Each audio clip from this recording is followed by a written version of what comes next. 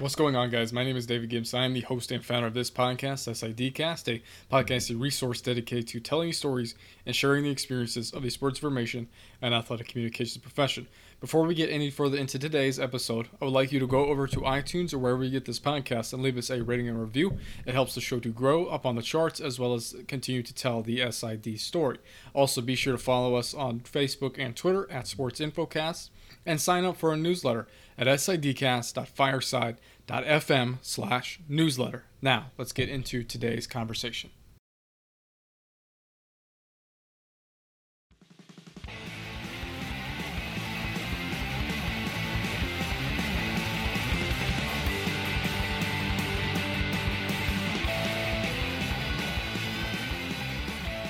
I've still yet to change the intro. Basically, how you sign up for a newsletter if you are interested is sidcast.substack.com. It literally prompts you to a page where all you do is put in your email address, and that's it. There's no form like we used to have to do with Google Forms. We've been on this platform for, I don't know, 6, 7, 8 months now. That's basically how you sign up and get all your SIDcast news directly to your inbox. Speaking of getting things directly to your inbox, my guest today is Matt Brown. He is the author, founder, whatever you want to call him, of Extra Points. If his name rings a bell a little bit, Matt was with SB Nation. If that's how you know of him, he does a lot with the college football business, or just business of college athletics in general, a lot of the history stuff as well, especially with realignment. What could have been. I mean, we'll talk a lot about that today in his work, of course, how he got into doing some writing stuff, did Teaching for America down in New Orleans. Some interesting stories there, along with just where to begin. I mean, we're in a time where we have time, if that makes sense, to start creating some content that is outside the box, maybe some things that you've always wanted to do, and maybe some historical research projects that you've wanted to do for different teams, maybe catch up on some of your team history. Matt will talk about where he started with all that, even when writing Extra Points, basically prompts, and then how he researched for his book that is available, and we'll kind of get into that as well. Nothing in the wake of news or anything like that. Again, I understand that you guys have a lot going on right now, and that you're not exactly going on your commutes. You can't go to the gym and listen to the show. You can listen to it while you go out and walk or run, because I know a lot of people are part of the COSIDA Fitness Challenge, so I'm a little bit biased when I say I encourage you to keep listening. We're providing a lot of good things going on, especially today, about creating things worth of value, things that you're interested in, when to pivot and know when it's time to pivot instead of beating your head against the wall, basically. All sorts of these different things that are kind of outside the box of stuff that we usually talk about now that we have more time and more of a capacity to ask some of these more, I guess, profound questions to some of our guests. So we've got a lot of good people coming up in the coming weeks. But right now we do have Matt Brown. It's not an SID per se, but he is one of those episodes to where we kind of go out of the box a little bit, talk to some members of the media. I enjoy his work a lot, so this episode was a lot of fun for me.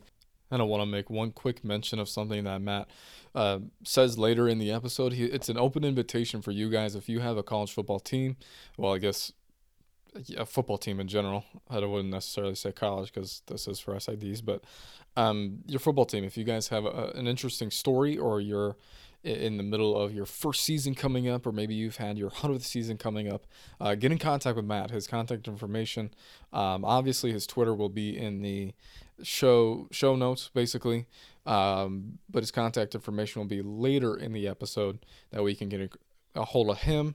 He'll probably see if he can get in touch with you if he's interested, and that way your story can be told at a little bit more of a scale than what it usually would be, or it might be. I mean, you never know with these sorts of things, so you might as well try while we have this time to do it. So just to be able to catch up with him, basically, and see what he's up to, and kind of pick his brain a little bit on some different topics. So we will start off episode 156 of SIDcast with Matt Brown of his newsletter, Extra Points, and his sport background growing up right here on SIDcast.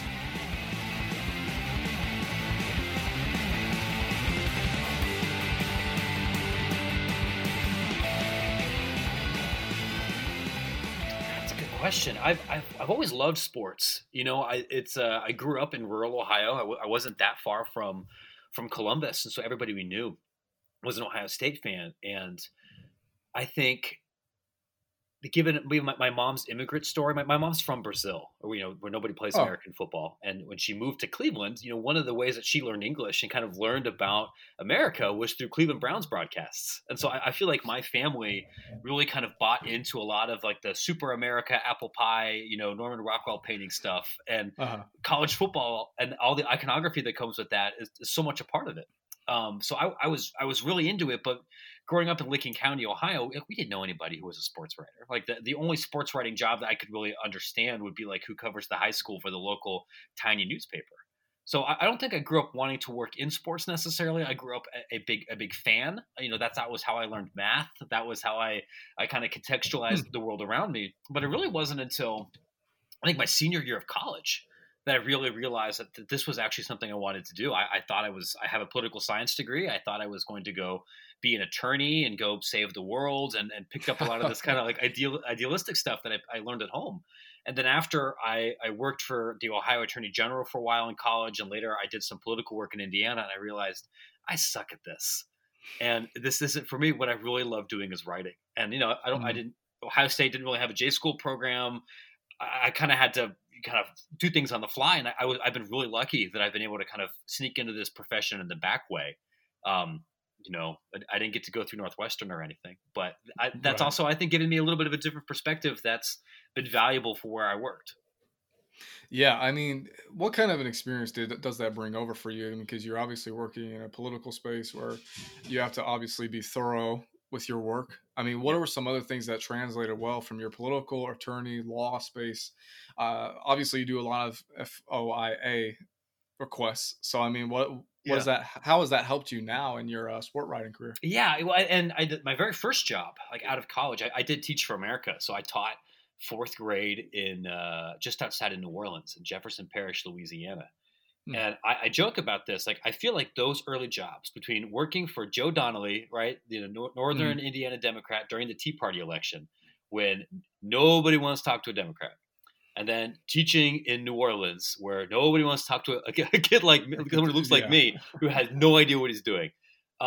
There's obviously a ton of rejection in those early careers and a ton of high level stress. And honestly, I think that's been enormously beneficial for me because digital media, working in sports, can be very stressful. You have tight deadlines, there's tight financial pressures. People are often yelling at you. And I can go back and think, like, well, this is a really stressful experience, but is it the same thing as being screamed at in my fourth grade classroom? Is it going in there and seeing a snake because my post Katrina like trailer of a fourth grade classroom is flooded because they didn't have a chance to rebuild the building? No, it's not that level of stress. No one's saying racist things to me. No one Yeah. is doing any of these things. And so when you have that early experience, it puts some of the sports stuff into perspective. And I think that's been a big part of how I've been able to grow and develop in my career and be a good leader and a good manager, is to be able to, I think, treat this this exactly as serious as it deserves, which is both very serious and also not serious at all. Hmm. Because at the end of the day, we're talking about college kids playing soccer and about softball, and like that is very important. It's important to their livelihoods. It's important to our local economies. It's important to their education. It's still soccer. So Hmm. like that, I think that's helped a lot. The detail oriented stuff and the working with people from different backgrounds and turning around content quickly. Like those are all useful, applicable skills. But I think it's a lot of those soft skills that really carry over the most. You just kind of glazed over this part of your career where your trailer was obviously Katrina happened. I mean, you can't just skip that, Oh man. You got to like no, come back a little bit. What happened yeah. there? So I know this is 2009, and a lot of public infrastructure in New Orleans hadn't fully been rebuilt. So my public library was in a trailer. A lot of other city infrastructure things were not in permanent buildings, and now I believe the elementary school where I taught has a beautiful full building. But where I taught there was a collection of trailers, of those modulars. Right, you might have seen these throughout the Mhm. Midwest when a school building is over capacity and you have to just throw some stuff in the parking lot. So that's where we were, and just the Mississippi River's 4 miles away, so you're at sea level, and if it rains a lot, there's nowhere for that water to go. So I would beg my kids, like, listen, man, you can't you really can't eat in here. And it's not because I care philosophically about you eating, but because creatures are going to get in here. Sanitary, yeah. Yeah, and that happened. Yeah. So I came in the door one day and there was a snake. I accidentally cussed in front of my kids once because there was a gigantic spider in there eating their ramen noodles. And you're 22 years old and you forget that you're in front of little kids, right? I wasn't a parent yet, and you see a gigantic spider and you go like, say something maybe you shouldn't. So I'd write an apology letter to my students on the class board and do the same thing to them that I would have them do if they cussed to me. Like these were just things. My life experience and my time at Ohio State and my training at Teach for America could not have prepared me for less. Mm-hmm. I knew how to do a lesson plan. I knew how to figure out what measure an objective for my students. Did I know what to do when 25 kids who, clearly all had PTSD and all needed me to be things that I wasn't, were asking questions of me. And also there's a gigantic spider eating. Like, no, and that you're going to have those experiences, I think, in any job the rest of your life where you're just asked to do something you have absolutely no idea and people are counting on you. When I was 22, I failed that test. I'd like to think I'm a little bit better about it now. Naturally. I mean, that kind of comes with the agent experience. I mean, Sure. like kind of like you said, you're never prepared for the people. I mean, you can sit in a classroom for 4 years, do 120 credit hours, but nothing's going to prepare you for the people that you're going to meet. I mean, that's what was for me. We were talking off air a little bit about me coming back for a year. And I actually took a job at working at a local news, like video news, internet news, doing their sports. I was a sport director at the age of 20, and nothing could prepare me because I also had to do part-time. I had to cover murders. I had to cover all these other different things, and nothing prepares you for that. Nothing. Being able to have those interactions, those discussions with people, and have, especially in a professional sense too, kind of like what you said, you have to still, even though you're 22, you're teaching these kids that probably are saying worse things or seeing worse things than you've ever seen at home. You still have to conduct yourself in a certain way. And I think that's one of those things that you just can't teach until you get out and you actually are in the mess of it, right? Yeah, that's exactly right. And media, I think, is a good example there that you really learn this by doing. There are, you can learn AP style in a classroom. You can learn the inverse pyramid in a classroom. You can learn some basic do's and do nots in a classroom. And almost every journalist and even some PR people I've talked to have said this. Like, you learn it by going to the local swim meet, and writing the results, and they're due 10 minutes after the meet is over. You learn it by keeping stats at JV basketball in the middle of nowhere Midwest, which is the kind of stuff that I had to do. And that's what teaching was like, and that's what political organizing is like, and that's been a lot of what I've had to do. And at a place like SB Nation, where we might have only had one or two J school grads, at the beginning, we were just asked to figure a bunch of stuff out, and undoubtedly we made some mistakes. But that's that similar kind of thing, right? Well, we know a little bit about what our readers care about, and we remember a little bit. We learned from the one elective in school, and we're just going to go do it. And sometimes that's worked really well and has changed the way that people consume media. And sometimes I'm sure there's been some things we would have liked to have taken back. Yeah. So let's talk about how you kind of got into sport writing per se. I mean, you were at this space, and then you were in, like you kind of said, the senior year of college. You started to realize that this is really what I wanted to do. So how did you get into that? I mean, you mentioned briefly there, SB Nation. Were you there for the beginning of that? I mean, can you spare no detail about how you got into this whole seemingly what's the word, Goliath of a writing enterprise? Sure. So yeah, I graduated from Ohio State in 2009, and SB Nation, I think, was just starting then, and I hadn't heard of it. So my senior year, I realized, okay, I can't get on the Ohio State student newspaper because you had to start as an undergrad to really get a staff writing job. And so I figured I'm going to go take every single writing gig I possibly can. So I wrote opinion columns for the school newspaper. I drove back to Lincoln County, and I called up the editor of the local newspaper and offered to be a stringer for high school football, and they let me do that. I did an unpaid internship for the Columbus Monthly magazine.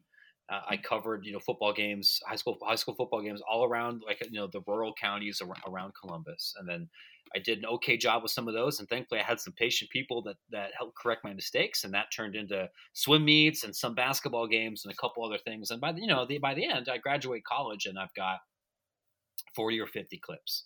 Then I go off to Teach for America, and I did a little bit of that on the side. I couldn't cover games in my district, but I covered a few University of New Orleans baseball games. I did a little bit of stuff at Tulane, and as I was trying to figure out what to do. And I remember when I finished teaching, I was like, okay, I've got a bunch of clips and I'm ready. And I've got this prestigious organization here on my resume. How hard could it be to find a newspaper job? Let me tell you, man, very hard. I reckon I applied to probably 100 media gigs. Almost all of them paid less than I made as a school teacher. And one place, like a 3 days a week newspaper in like rural Panhandle, Oklahoma, called me back, and it was like I would have still needed food stamps. So I'm like, I can't do that. So I went and I did the political organizing, and I worked in human resources for a little while. Some of these kind of corporate jobs that people with liberal arts degrees end up doing.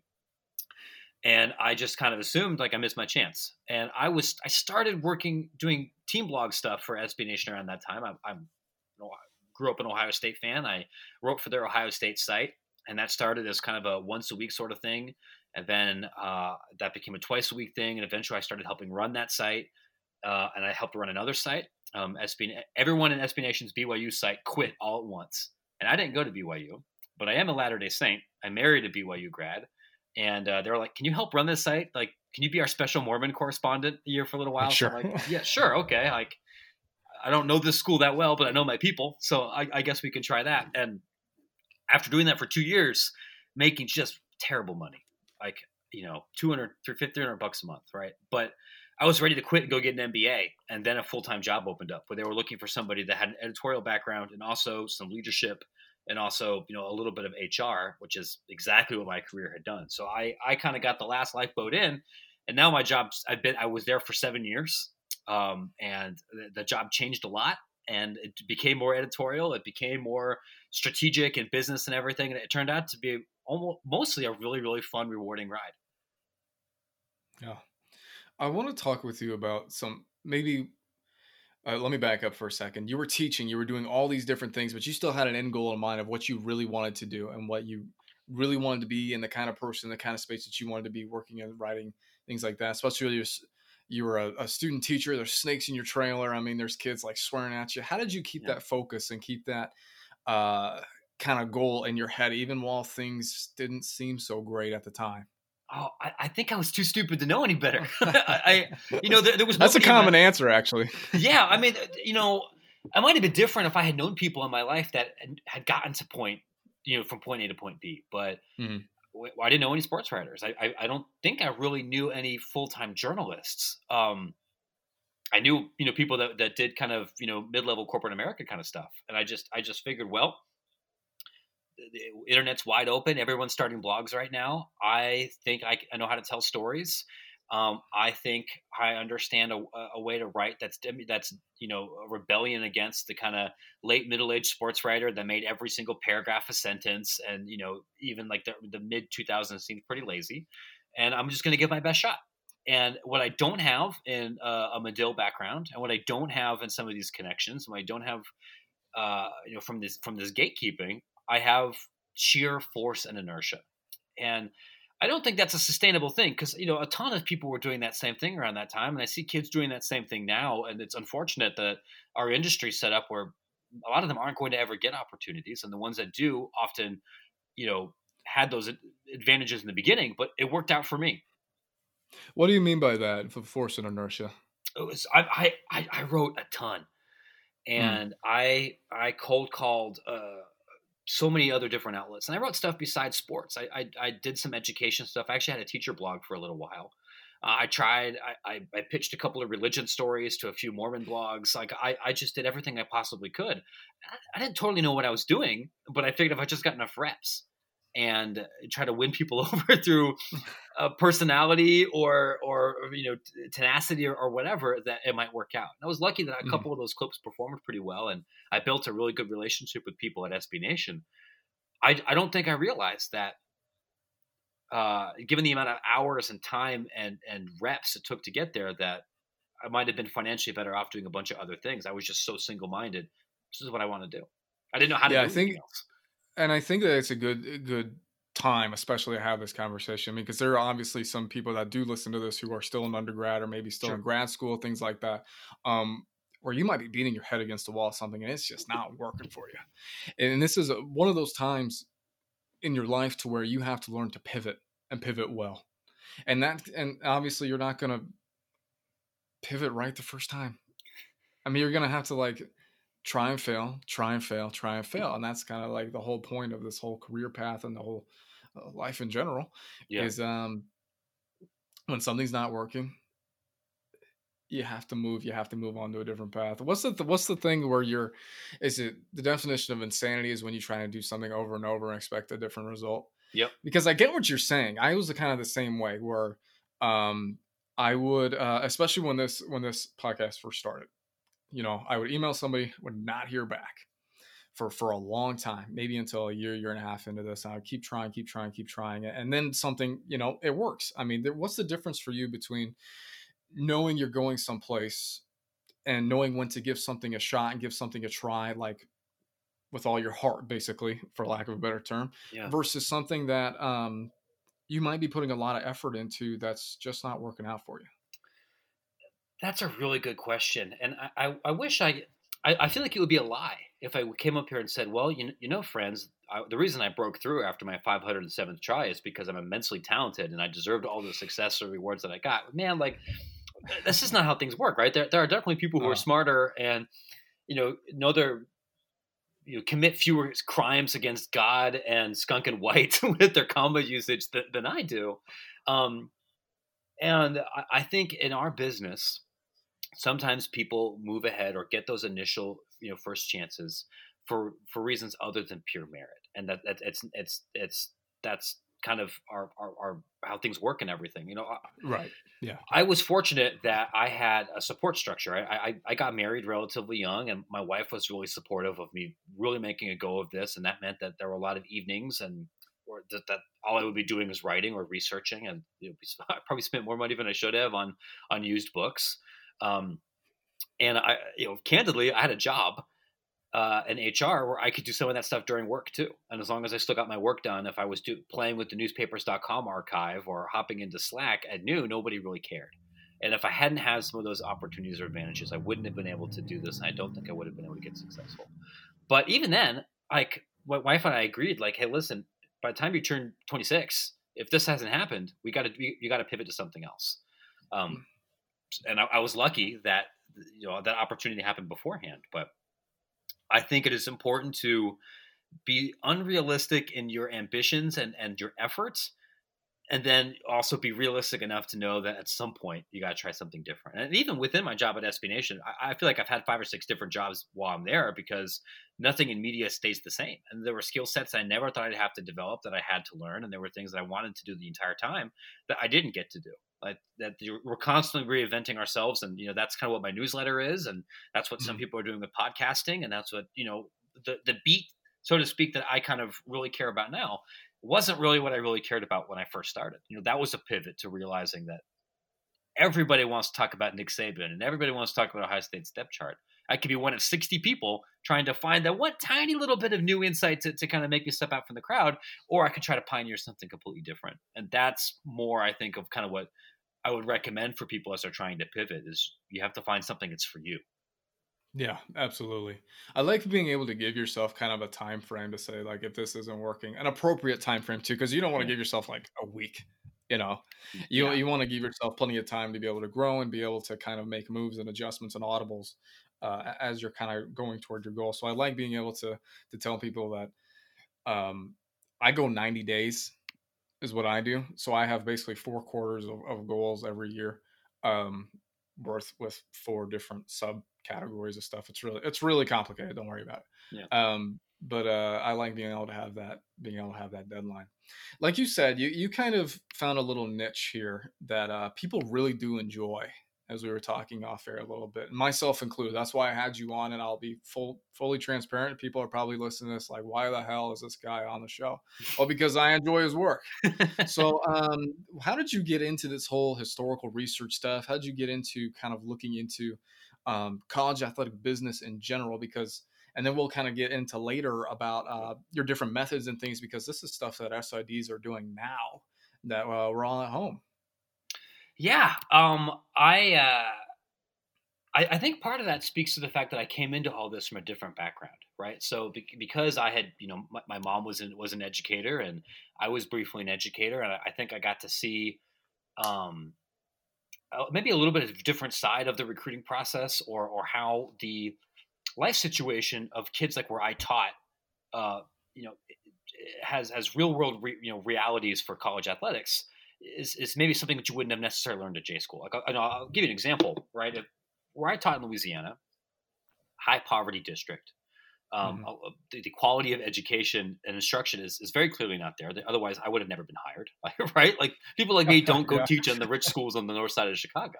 So you have some of these kids who, through no fault of their own, are getting substandard education. They're getting substandard nutrition, and even though they may be naturally very gifted athletes, and with the right structure, could be have really great, fulfilling college careers.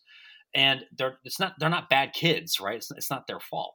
And I think that's part of why you see HBCUs or some of these schools that really cater to some of these populations get dunked on all the time from the APR, and some of the national conversation about the college prospects of some of these students. Like now that I've been there a little bit and know some of them here in CPS, I realize it's kind of racist, or it's we don't have to make all of this a morality play based on these other structures within our country that impact these kids. And with that life experience already in my head, that changes a little bit, I think, of how you talk about recruiting, or how you talk about the APR, or how you talk about eligibility requirements, right? One school being more selective doesn't make them more morally righteous or anything. Right. So that was always, part of my background. I had to write a lot of stories for SB Nation, about potential Big 12 expansion, right? If you're writing about BYU, it's the only fun stuff. The fun stuff, right? Yeah. But everybody on the internet's writing that same thing too. So I'm like, okay, I could sit here and I could look up the U.S. News report, college rankings, and I could look up your media market and pretend that alone is a useful thing. But then, like so many people do. A lot of people do, and look, I'm not criticizing that. I'm just saying, like, CBS is going to write that same post, and 247 is going to write that same post. So one of the things I tried to do was try to find historical context to this, and research a lot about historical conference realignment. And this blew my mind. Some of these stories to me were so fascinating. Learning about the Airplane Conference, learning about the Super Metro Conference, learning about why the Pacific Coast Conference blew up. And a lot of it was surprising to me how contemporary it was. Now, obviously, we didn't have television playing a heavy role in all of those conference decisions. Certainly that was the case for the Metro. But I realized that, like, how we talk about academics isn't just like a look at the U.S. News Report rankings. Like, this is something that's been a factor since Notre Dame in like 1908 or whatever. And that was kind of the impetus for my book, which came out, I think, in 2017 or 2018, about kind of what if moments in college football. And that really, I realized that there's not a lot of people writing about that. And from interviewing some of the individuals who were involved in there, it was a new space. I'm like, this is what I'm really interested in. I'm really interested in how decisions that administrators make, and state level politicians make, and financiers make, and boosters make, certainly that has just as much of an impact on how good a football team is than how good their middle linebacker is right now. The fact that Indiana and Purdue made friends with people at the turn of the century to get them in the Big Ten rather than like the Missouri Valley, it certainly plays an impact on what Indiana athletics looks like right now. And you can look at some institutions that aren't super dissimilar that didn't have that. Compare the history of Louisville athletics to maybe some of those programs. So that's where I got into researching this. And I think that kind of played into my, social science background and my own personal upbringing and the things that I find interesting. And that's kind of led me to where Extra Points is. I've keep running this newsletter now for about a year that seeks to look at off the field forces that I think impact what we see on the field. And my audience there, I'm really grateful that there are SIDs and there are conference commissioners and there are people that work in college athletics that subscribe and have participated in this. It means a lot to me. But I kind of envision my audience as SB Nation readers and fans, right? People who might not necessarily know what a multimedia deal is, or who don't necessarily know how some of these factors are really influential. And so I don't look at this and think, I can't replace what D1 Ticker does, right? I don't think this can necessarily be an inside journal, especially given my limited resources. But I think I can talk to some people and research some things and try to synthesize this history and what I'm reading and seeing and who I can talk to advance that conversation in some way and explain or shed light on some of these forces to people who may not be familiar with them.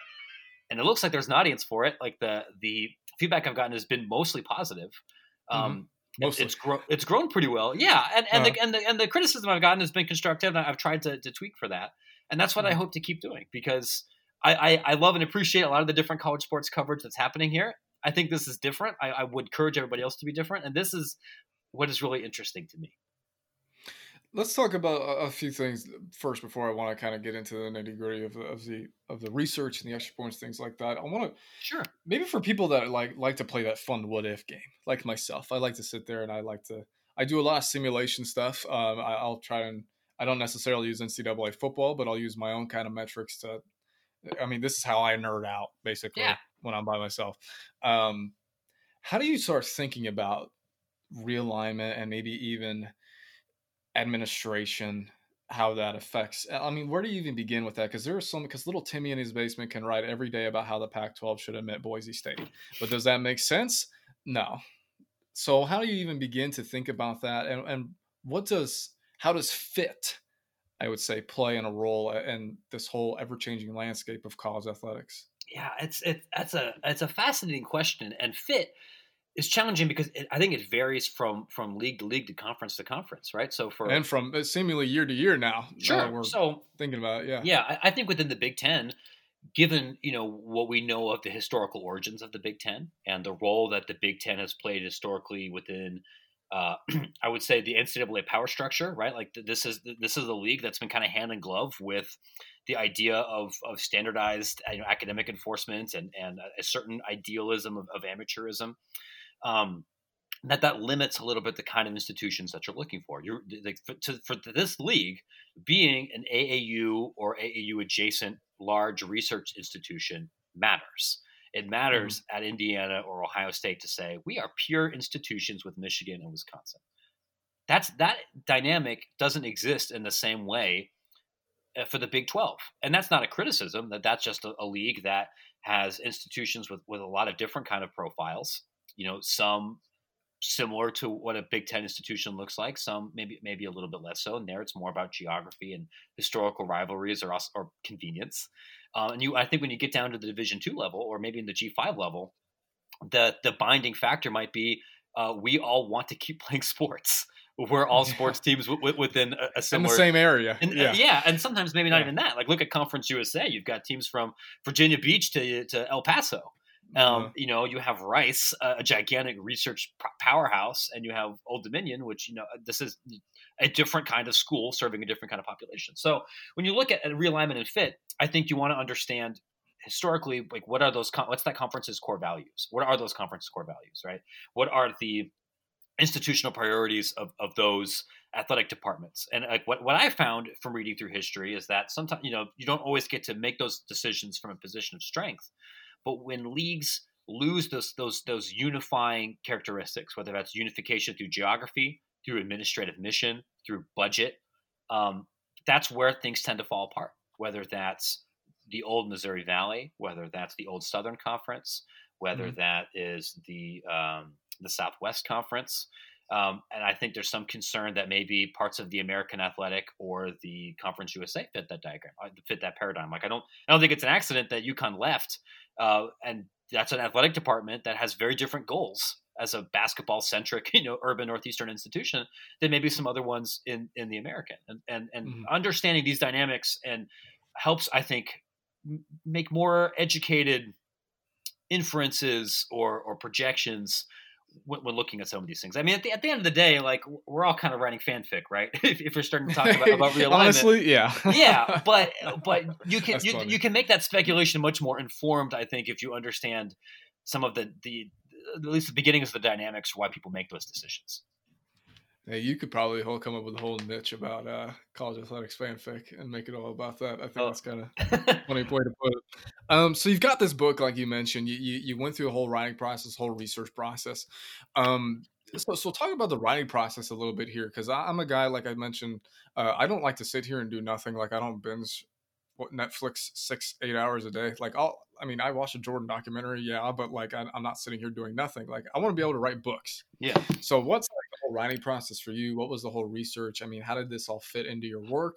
Spare no detail for us. Yeah. So I would probably not recommend how I wrote What If process wise, because when I was doing this, I had one daughter, and she was I think about a year old, and I was at kind of a career crossroads at SB Nation when I realized that if I didn't pick up some more skills or really develop a niche or a beat, I wasn't really going to grow. I wasn't especially satisfied with where I was, and there wasn't an immediate advancement opportunity within the company. So like, well, one way I can do this is by becoming a subject matter expert. I'm going to write this book.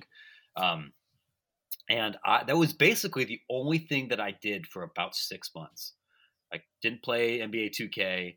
I still did church stuff, and I was still, being an active, engaged dad. But what I would do, like when I came home from work, is I would research for a little bit. I'd go to the gym. I'd, put my girl to bed, and then I would work on the book for 3.5, 4 hours a night. And one of my, I think, only journalism superpowers, I think, is I can write pretty quickly. Once I did the reading, I probably, I read 45 books and did a gajillion clippings from newspaper.com and did probably 24 interviews for it. But I would just sit down and say, okay, we're going to write 1,000 words tonight, or we're going to write 3,000 words tonight. And I did it every night. And I was lucky in that some of the research lined up with work I was doing for SB Nation, so I could do some of it at work. And my wife was willing to take my kids sometimes, so I could just go decamp at the University of Maryland library. I was living near Maryland's campus at the time, and I had that Big Ten library card, so I could get all of these old books from everywhere. And it was really expedited. I felt a real sense of urgency in trying to get this done quickly. And I think I'd like to do another book, but I think I would want to make sure I gave myself more time and spread that out a little bit, especially now I have 2 children instead of 1, and they're both a little bit older. And I don't think that pace was sustainable. But when, you're sitting there, like my mom had just passed away, and, she was really encouraging me to do this project, and I didn't know how much longer I was going to have this job. And it was just like fear was a pretty big muse. And that can be a helpful muse sometimes to get things done quickly. But there's probably some things I would have done differently about it had I taken a little bit more time. No, that's fair. I mean, I hear all the time about how some people, because I listen to interviews with authors via podcasts, and they talk about their kind of own little systems and processes. And I just got done listening to Jack Carr's interview, how he has to go through like the Pentagon because he's a former military guy to be able to even write fiction about missions based off of stuff. He has to go through Pentagon, which it seems like an extra step, But I'm about to kind of name drop an SID here for a second, who I think has done a great job through this whole coronavirus stuff, as far as researching and writing a story about it, making some pieces on it. Josh Mank at Texas A&M Commerce for the Lions. He did a great job of kind of going back through and writing a fun little piece that I really enjoyed reading about the basically inception of Texas A&M Commerce football. I know it wasn't called that back then, Josh. So how do you go about researching this stuff? What's the first place you look? I mean, you do Freedom of Information Acts, but that's more for like scheduling agreements and money types of things. So how do you go about this? I mean, where's the first place you look? Yeah, you got a library card, but you got 1,000 millions of books to look at. You do. So the first place I typically look is I fire up newspapers.com, and I try to go look at some of the original material around that event. Like that newspaper archive is an amazing resource. And I would encourage anybody that's interested in this stuff beyond that, which is a pretty affordable subscription. You would be shocked what you can get at your public library. Like my Chicago Public Library card gives me access to the Chicago Tribune archives. That's 150 years of writing, but also a lot of archives from the Wall Street Journal, from black newspapers throughout Chicago, a bunch of other small press. So there's anything that happened in the Midwest, anything that happened in Big Ten history, with a little bit of creative Boolean searches without having to pay anything, I could probably find it. So I want to look there. I have a couple of college football encyclopedias here. I've been kind of building my own like kind of mini library. Some generalist resources, so I can kind of find like the top level stuff and maybe a bibliography, and then it's okay. Who are the experts on this area that I need to look into?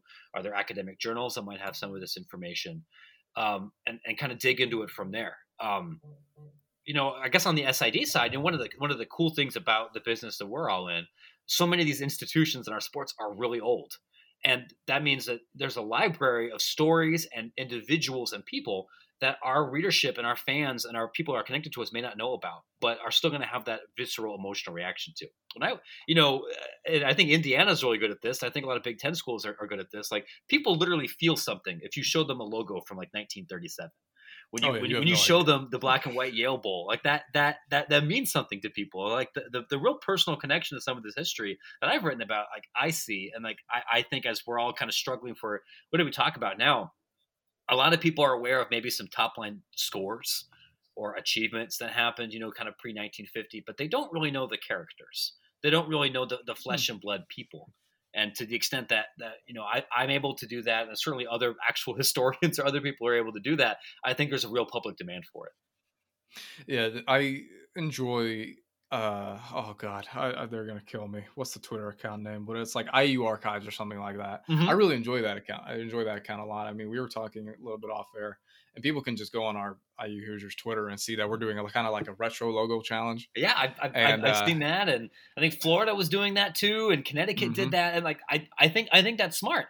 It's a great social play, but people love that stuff, and that's why home field's so successful.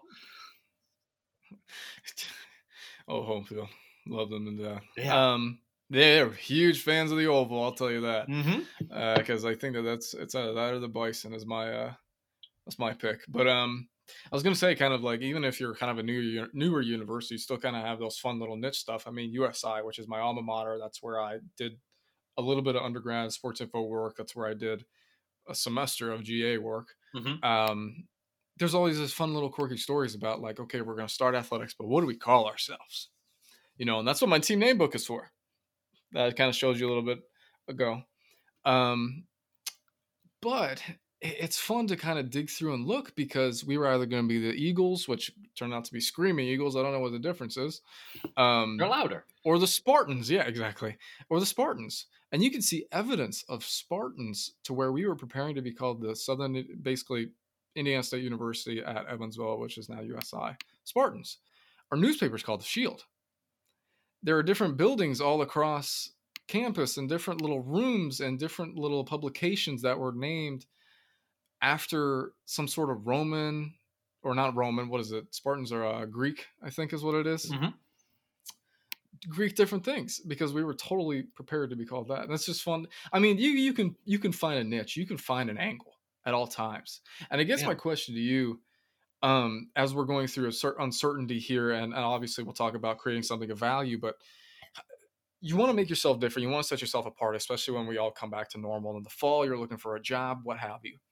How do you find that niche, and how do you feel comfortable in that niche? Because you don't just want to like make shit up and then just throw yourself. You know what I mean? Like, I do. Okay, I you're do. just gonna like, I'm just going to throw myself into this because nobody else is doing it, versus, okay, I actually enjoy this, like you did with the collegiate business research, basically. I think the only way that you can ever do it is if it's authentic, right? Like this is a conversation I have with some of our writers all the time when they're building up their sites, and they say, okay, hey, when there's not a lot of coverage of Olympic sports here at our school, maybe we're going to get really into that. And I tell them, like, if you want to get into volleyball and you're you're writing about the Big Ten, you should, because it's fun as hell. Like, and these are high level athletes, and it's a great immersive experience. Yeah. Like, I mean, like, one of the coolest games I've ever covered as a professional was a Nebraska volleyball game. I felt like watching the '96 Chicago Bulls, where they had the same, like, walk-in music, and they turn off the lights, and there's all these like 11-year-old girls waving like their cell phones, and it was just the coolest thing. But I tell people, you can't fake that, because the audience that cares about volleyball will know if you're phony, and they will rip you to shreds. And if you are trying to make an honest effort to get into that world, people are going to uplift you. They're going to support you. They're going to help you, and they're going to give you information because they love this thing too. They want to help you learn about it as well. But if it's inauthentic, they're going to destroy you. And I think the only way that you can find that kind of niche is discovering what, really interrogating yourself. I think of it. What is it that you like about sports? Why do you like the things that you do? And diagramming this to figure out then what is something that's a little bit different, that's uniquely you. What are stories that you specifically are best equipped to tell? What is it about your background, your story, your geography that makes you different? And you have to like it. And that means you have to try a bunch of different things. And I think it means you have to read a lot. Like that's always Mm-hmm. the number one question I ask like undergraduates when they're asking me about, potentially getting into media, potentially working in athletics or universities. Like, what are you reading? And if the only content you're consuming is the top level stuff from ESPN and a couple YouTube channels, I don't think you're going to get the depth to really grow a lot individually. Um, including things that have nothing to do with sports. Like read a bunch of Mm-hmm. novels, read great newspapers, read interesting columns throughout the internet, and that gives you like I think the kind of holistic depth of experience to look at college athletics in a new way to help make you unique. Um, I don't think it's an I think. accident that that's how a lot of people at SB Nation, which made our company successful for a long time, came into uh, this with really different backgrounds. Yeah, I think that another good way of putting this for our listeners as an SID is kind of looking at it from the university standpoint is like, what do you guys value? Because you still have to have that authentic voice. You can't fake stuff during this time. No, Like if you have a completely off tone, going from we literally just canceled sports and we basically cancel these kids' senior seasons or whatever, it's gonna come off really bad. And I think, like you said, having to interrogate yourself, maybe even having a discussion with your administration or maybe even some people within your office, your coaches, what have you, I think is one of the most important things you could do during this time when you're, especially when you're trying to come up with content. Because, like you said, if it's not authentic, people just aren't gonna buy into it. And yeah, I think it's also nice to be able to have in the back of your mind because I know we talk about pivot. I was just in a Costa coffee shop with where basically our conversation was pivot. I mean, I've got some books over there that discuss trying things out and letting things fail, but not celebrating failure, if that makes sense. But um I forget where I was going with this, but I was thinking just that uh, this is a time to where you guys have an opportunity to find your voice if you haven't found it already. And I think that going through and being able to break yourself down, and I don't remember where I was going, but like going through avenues, and if something's not working and you're just sitting there and you're working really hard on something and you're like, man, I'm just not into this, step away from it. yeah. Like, don't force feed yourself for it. Like, I think that's another mistake a lot of people make. Yeah, no, I think that's all true, and it's useful.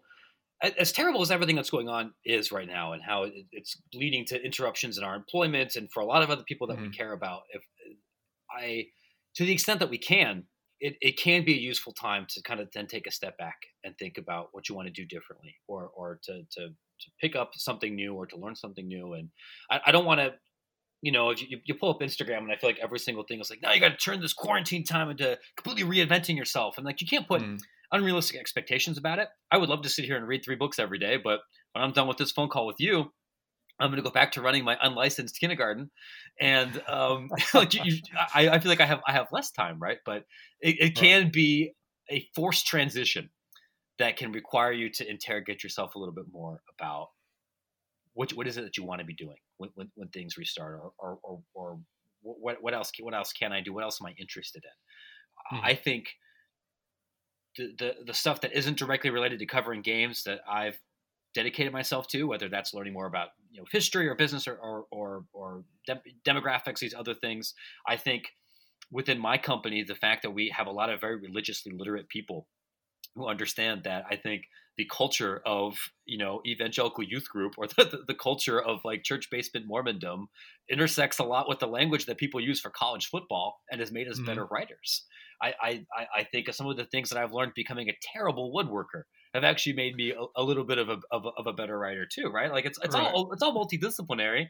So let's find something, a new discipline to, and maybe that will open your mind up in a different way that can make you more effective in your current role. I'm gonna butcher this quote. I know what book it's from. It's from As a Man Thinketh, but it's like decisions don't make a man, circumstances do.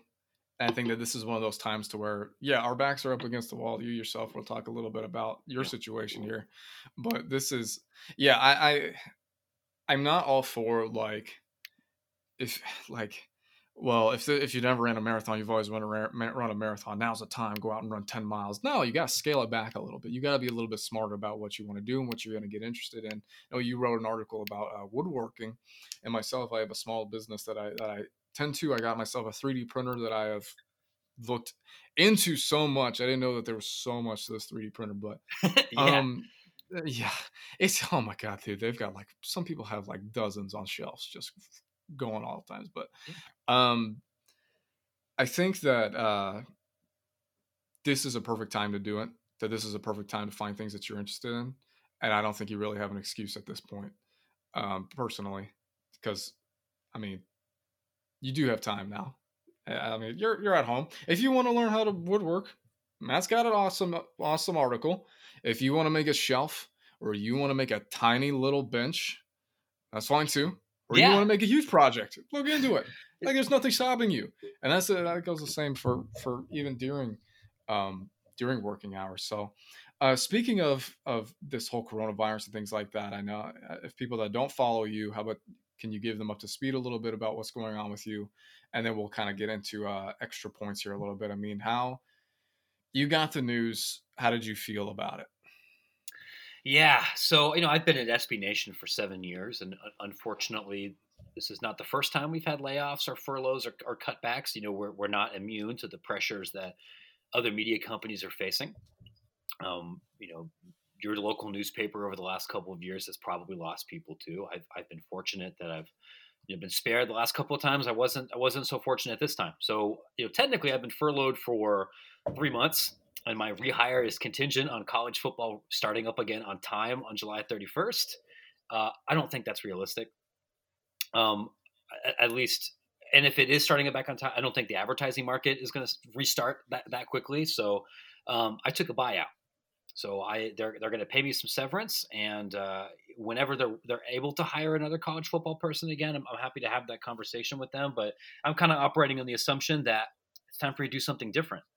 And anytime you've been somewhere for a long time, and especially I think in writing, where our kind of job isn't just a job, it's something that's tied in with your personal identity. Like, Mm-hmm. nobody really lies awake at night hoping to, I want to grow up and be an insurance claims adjuster. And like, that's, when I go to a party, people want to talk about that. And that's what I'm doing in the evenings.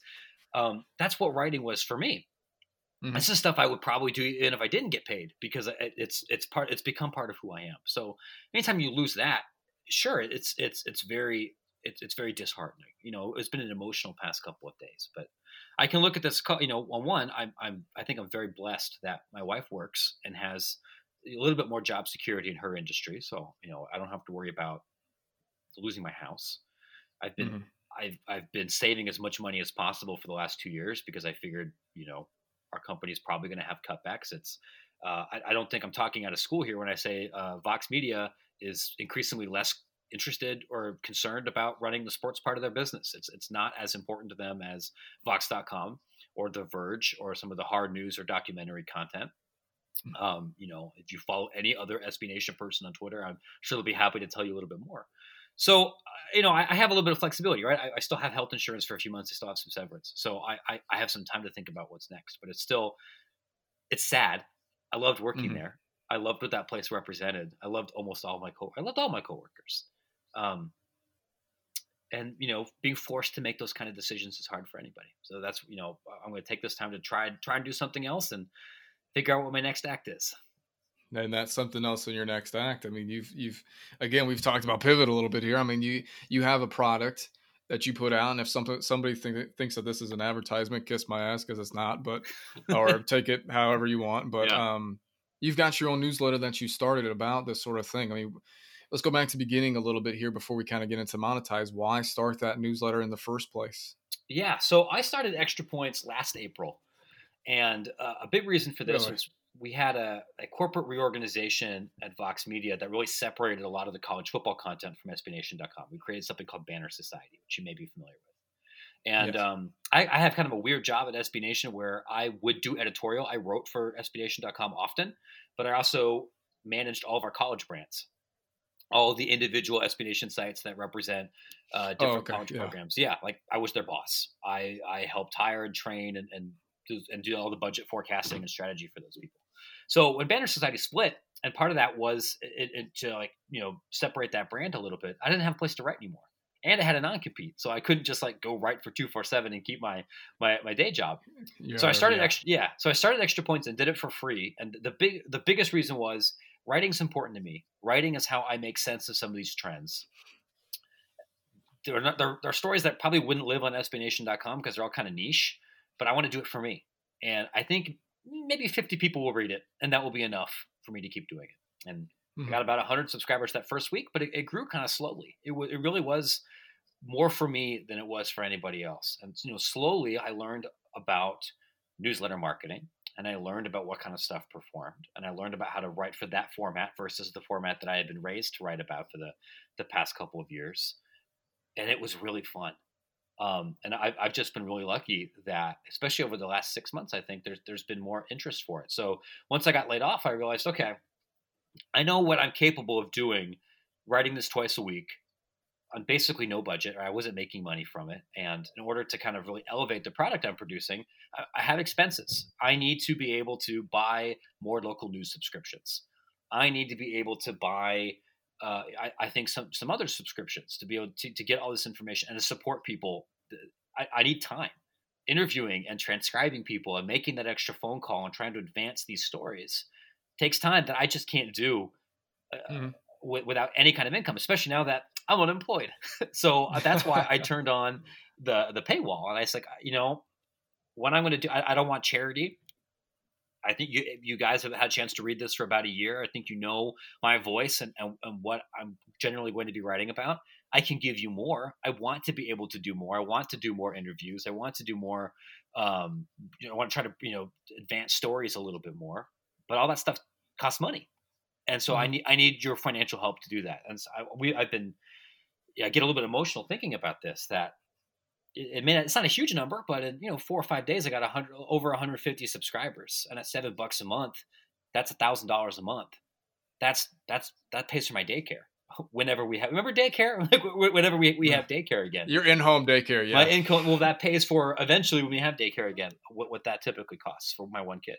It pays for me to be able to have enough money to pay some other freelancers who are now also unemployed. It pays for me to be able to pay for Otter and for newspapers.com and those things. And I'm just going to try to give this my best shot and keep digging into a beat that fascinates me. And I think there's some interest in other people. And if that gets to the point where it becomes a real income source for me, wonderful. If not, I did my best. And then that, I think, gives me some skills that will make it easier for me to try something else whenever these jobs open up again. Yeah. I think people really cringe when you kind of say paywall or something like that. To be completely frank, you've got a free version, then you've also have a paywall version. So people that don't want to pay, they can still get the one for free. So yeah, that option. Yeah. People do the same thing with like video game DLCs where they're like, is it free? And then they'll say no. And then they're like, why?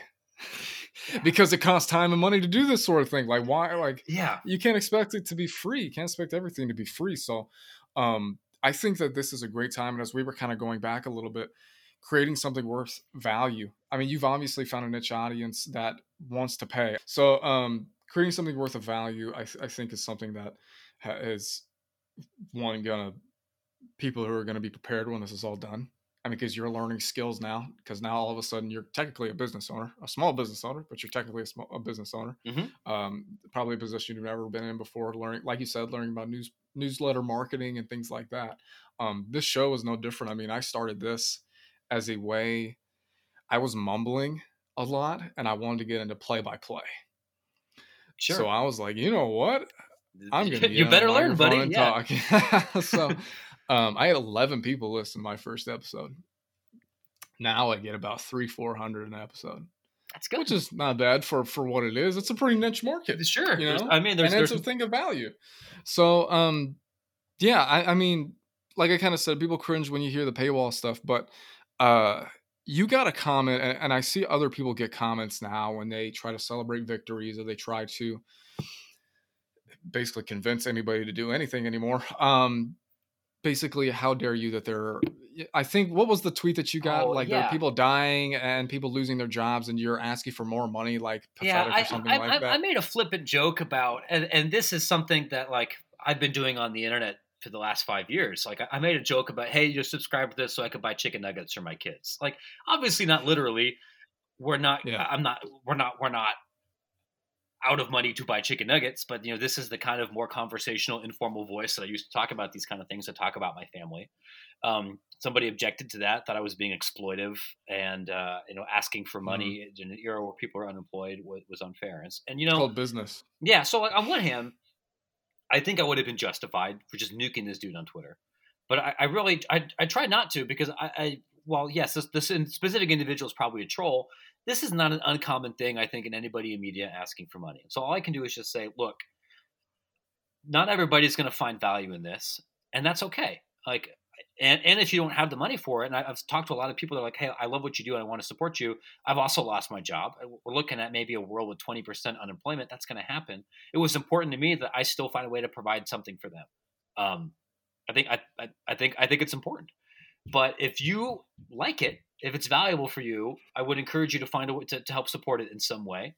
If you can't, I understand. If you don't find value in it, like that's okay too. I'm trying to be as optimistic and excited and like not combative about any of this, because anytime you put yourself out there, it's a risk.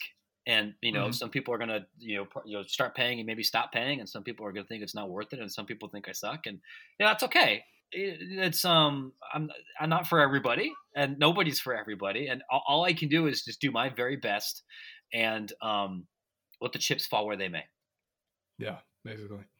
So yeah, I think the post that I saw was a guy that was talking about how much weight he lost, and somebody was like, "How dare you?" Basically, the same phrasing of comment that you got. And he's like, how dare you do this, X, Y, and Z? Well, we're living in a world where it's changing minute to minute. And quite frankly, it's a sad world at the moment. Everybody is pretty depressed in their house. So why not share little victories? And why not do something for yourself that will ultimately, might inspire or put a smile on somebody else's face. So, well, we're bumping up against time here. I usually ask people some fun questions at the end. Yeah. You're not an SID per se, but I'll still try and twist these a little bit to kind of get to your level here. What was the most fun little research project you did when maybe even researching for the newsletter or researching for the book? What did you find absolutely fascinating? Man, I loved reading everything I could about the Metro Conference, and I was lucky, writing my book, that I reached out to some of the people at Raycom who were involved in those decisions, and they said, "Hey, you want to see our old business plans? Like, do you want to see the pitch deck that we sent to everybody?" And they're like, "Our cable projections, here you go. Like, this is useful." So I got in the mail like these 5 binders of like, these are the number of TV households we can get, and here are the schools that initially said they were interested. And obviously, it's 25 years ago, so it's not confidential anymore. And this is my catnip. Like, this is the stuff I wish I could see for everybody. Even schools that are like reclassifying from D3 to D2. Like, I want to see your feasibility studies, not because I want to dunk on anybody, but I love learning about this stuff. I'm going to interrupt you for a second. You know what? I always read football feasibility studies. Like Little Rock, I've probably read a couple of times. Like, I'm sorry, guys. I'm a nerd like that. I enjoy it so much. That's how I am too. In the newsletter, I'm just like, hey, look, I know I've got some old conference commissioners who subscribe to this. My email address, mattbrownohio@gmail.com. If you want to send me some old ones, I'm going to foil with some old ones too. I've got Cleveland State's and George Mason's, on this computer here somewhere. Like, for me, like this is interesting, and I think it really showed how ahead of the curve I think a lot of this thinking was about the importance of TV markets and the importance and the idea of pod scheduling, which I feel like people are shouting. I've written about supporting this now in the year of our Lord 2020. Yeah, and like 1992, that was a revolutionary idea. What's always interesting to me when I do any kind of research about college football history is how contemporary a lot of those complaints or issues are. There's concerns about amateurism. We've been doing the same stuff, man, since like 1898. But I think with the Metro, that really stuck out to me. Like that I think it's a fun story. It sucks if you're like an East Carolina or Southern Miss fan, because what could have been, you could have been trajectory of your entire university could have changed. Yeah, you definitely lost out. But I think that really informed me about some kind of questions to ask when looking at these things I didn't know about beforehand. My kind of side passion project, as I said, I read feasibility studies. I also custom make the little Pocket Pros for people, the little tiny 2-inch football helmets. So one of my passions, I've got them right here. I thought my alma mater does not have football, but I always imagine what it would be like. Oh, that's awesome. If they did. Yeah. I mean, obviously people can't see that, but it's fun to kind of go through those. And some people are like, well, that's not practical. What does that really do? It's fun. Like, calm down. Yeah. I don't know. It's not for everybody, obviously. At the end of the day, man, we're in the entertainment business. Like, Mhm. we're trying to inform people. We're trying to be honest. We're trying to fill that need. But the structures we're talking about, like, people care about them because they want to be entertained. Mhm. Like, it's not that serious. Yeah. In my opinion. Well, other question I got for you: next time somebody's in the Chicago area, I know this is a huge area, man, but you got to pick because people. That's why whenever I get reviews, they like this part: restaurant or bar recommendation, or I guess restaurant recommendation. Well, it's unfortunate in my stage of life right now. I have a 5-year-old and a 2-year-old, and so the number of times that I get to eat at restaurants that don't serve chicken nuggets is pretty small. Like, if you're in my neck of the woods, I live in the northwest side of Chicago. Smoke Barbecue is in my neighborhood. That is Chicago's not typically thought of as a barbecue town, but if you want a place in the Midwest that combines some of the both Eastern North Carolina and Kansas City traditions, I think it is excellent. It stacks up with some of the places I've had in Greenville. The great thing about Chicago, though, man, is it's the United Nations. Like, every kind of ethnic food you could possibly want that you haven't tried before, you could definitely find here. I like to joke that my neighborhood is the intersection of Mexico and Poland. If you want to find a pierogi, like an authentic pierogi place right next to like 3 different taquerias, like, and fusion between the two, like, you can find it. If you're in town, find yourself a place that you don't have where you live, and I promise you're not going to regret it. Perfect. If anybody wanted to get in touch with you, what would be the best way to do it? How do they subscribe to Extra Points if they want to? You bet. So my email is mattbrownohio@gmail.com. From Ohio. I don't live there anymore, though. You can find me on Twitter at MattBrownEP. EP stands for Extra Points. That's my newsletter. You can find it at mattbrown.substack.com, or there's all kinds of links on my Twitter account because, unfortunately, in order to make this work, I have to hawk my newsletter like every 6th tweet, or else I self-destruct. So I'm not doing it to be a jerk or anything. It's just I look at the metrics, and that's by far the biggest referral. And for your audience, if you think that there's a story about your kind of institution that you think that a broad football, fan base doesn't understand or just want to talk about, get in touch with me. Like, I'll tell you, in the next couple of weeks, I'm talking to a lot of leaders at the Division II level.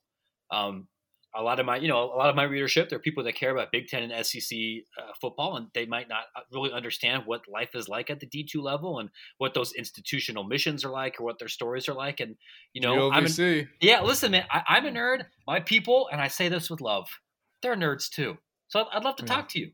I'd love to talk to you if you're an NAIA, religious institution. Sure. Let's talk. We got nothing else going on. We'd love to talk about how your institution is unique and different and special, and what kind of challenges you face. Awesome. Well, I will definitely plug that in the beginning of the episode. But Matt, thank you very much for coming on. Know a little bit of a different episode for everybody, but I think that they'll enjoy it all the same. Oh, thank you so much. It's been my pleasure.